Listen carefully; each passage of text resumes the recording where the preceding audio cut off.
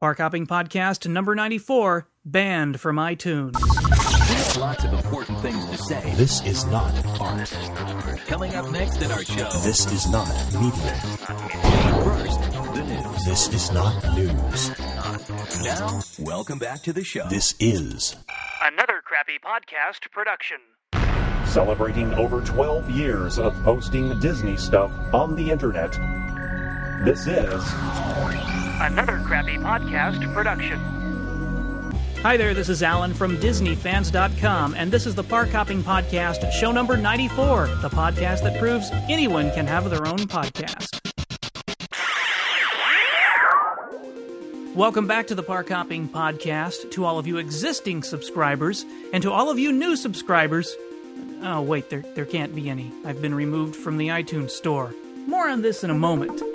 Previously on the Park Hopping Podcast, a 3-part description of the Universal Studios VIP Experience Tour. When this tour concluded, I promised we'd get back to park hopping at the Disney parks very soon, just not quite this soon. Today on the Park Hopping Podcast, a quick podcast update. Now first, I've been involved in the online Disney fan community since before there was even a public commercial internet. You know, back in the days when you could only own a .net address if you were actually a network provider.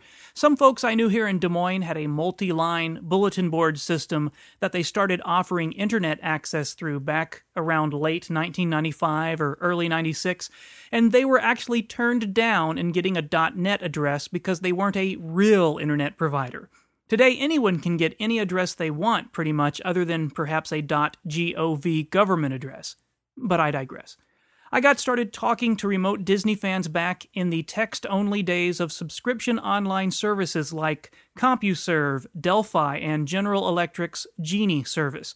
The only one of those that had a local access number back in Lufkin, Texas, where I lived, was Genie, so that was my only non-long-distance way to get online beyond a handful of local bulletin board systems. It was on that Genie service that I met my first long-distance Disney friends, including a buddy of mine, Mark, who is famous today for posting seemingly hundreds of Disney theme park videos from around the world over on YouTube. You can find his videos there by searching for his handle, Park Hopper. I haven't met up with him in years, and I think it's kind of funny we both ended up choosing variations of park hopping for our online contributions. Of course, he's done a lot more park hopping than I have. He's been to all the Disney parks around the world, I think, while I haven't left American soil to visit any of them. Yet. So my point is, I got started with this stuff a long time ago. I'm kinda old, ancient even, to many of you younger tykes out there who weren't even born until a decade or more after I got online for the first time. Through the years, I went from being a passive participant of a few Genie message areas to a contributor of Disney content through digital photos, thanks to buying one of the very first digital cameras back in 1996. I made these photos available through an FTP site I ran directly from my computer at night, as it was dialed into the internet service provider I used. People could visit my old GeoCities homepage and click on a link that would redirect them to my PC laptop, where they could non-graphically browse and download the latest pictures I'd taken. Doing all of this through a dial-up connection may sound slow, but everyone was using dial-up back then, so it really didn't seem to matter. A few years later, I began hosting my photos on an unlimited web server account from a company called SimpleNet. I think the address was disneyparks.simplenet.com or something like that. And at some point, they were acquired by AOL or Yahoo. Someone bought them, and all of their unlimited packages just went away, which would have made it very cost-prohibitive to host thousands of photos like I was. It's kind of funny looking back at my old home-printed business cards and t-shirts where I proudly bragged about having thousands of digital photos, where today it's, tens of thousands. So since my need for web storage space had grown beyond what I could afford, I ended up moving everything over to a hosting service ran by a friend of mine in Indiana. This was around 2000, and Scott over at the STG Network gave me as much space and bandwidth as I needed. To help pay for this, I became a reseller for his web hosting business, primarily to host other people's Disney fan sites. This is why I chose the domain name DisneyFans.com. Before folks could easily register and afford a domain name, we'd use subdomains like hauntedmansion.disneyfans.com. A number of sites that started out with subdomains eventually graduated to full domain names of their own, and a few of them are still around today in some form or another, though the STG web hosting network ceased to exist years ago. Anyone ever remember a site called DisneyForever.com? It was hosted here for a while and eventually had to be moved somewhere else and changed its domain name to avoid issues with Disney. I think they changed it to MouseTimes.com, and at some point the original webmaster turned it over to some other folks to run. Well, eventually we outgrew Scott's STG network, and I began leasing my own space through another provider and moved everything there, and that's where I am today. Over the years, I've expanded the account multiple times so I'd have more storage space and more bandwidth for my sites and the sites that host with me. I guess my point here is that I've been around posting photos, hosting Disney sites, and contributing to the Disney fan community in some fashion for a pretty long time. Over the years, I've popped up on the Disney radar more than once. In the early years of my photo site, I would see accesses in the weblog from Disney.com addresses all the time.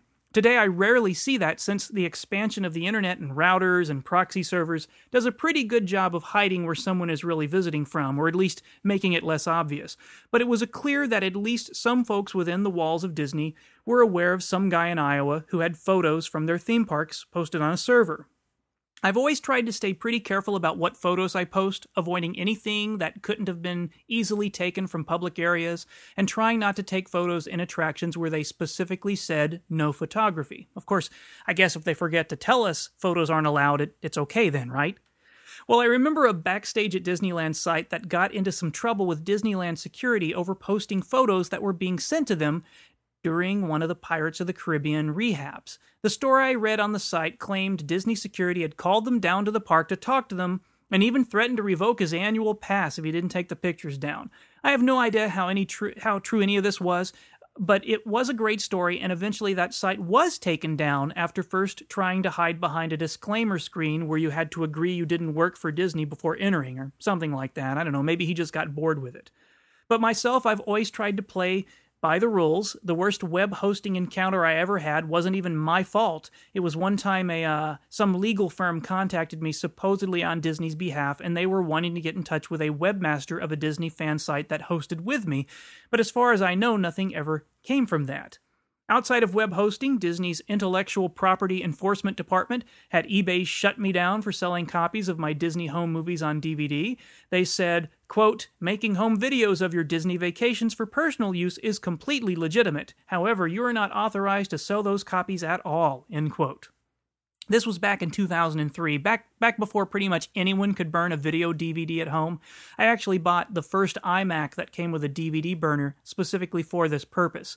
Today, the sale of home movie DVDs is so widespread. I mean, I even see large Google AdSense ads promoting them and high-profile Disney fan websites advertising them.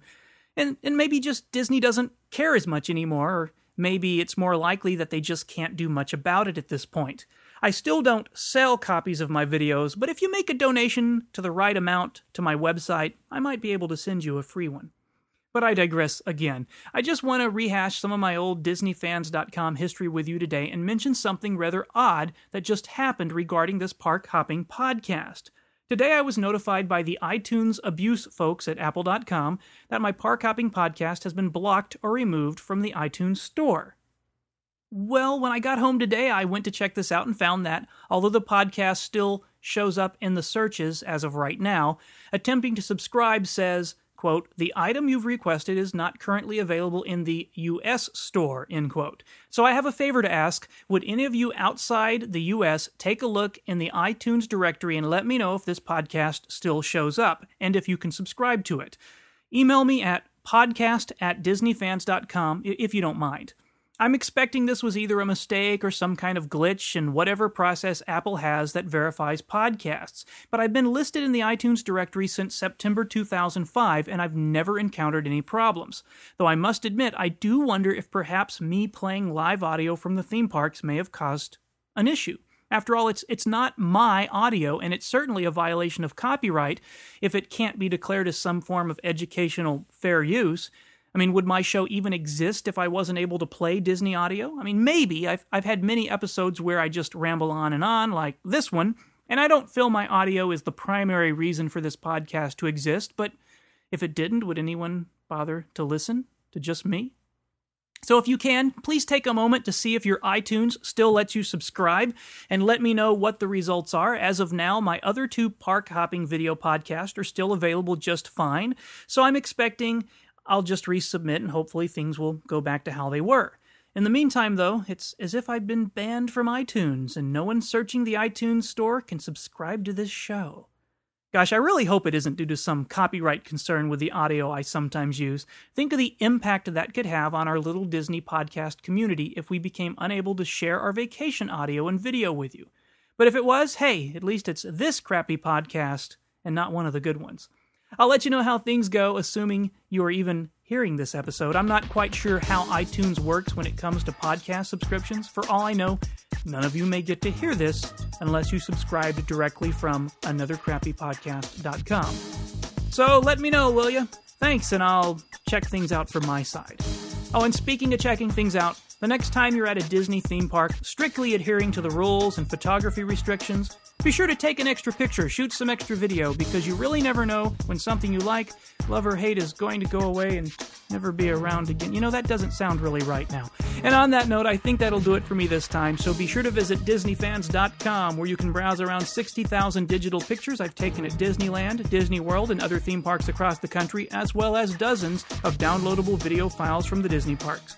And if you want to drop me a note, my email address is podcast@DisneyFans.com. This has been the Park Hopping Podcast, show number 94, banned from iTunes. Thanks for listening. Another Crappy Podcast production. Be sure to visit anothercrappypodcast.com to learn more about this and other equally exciting podcasts.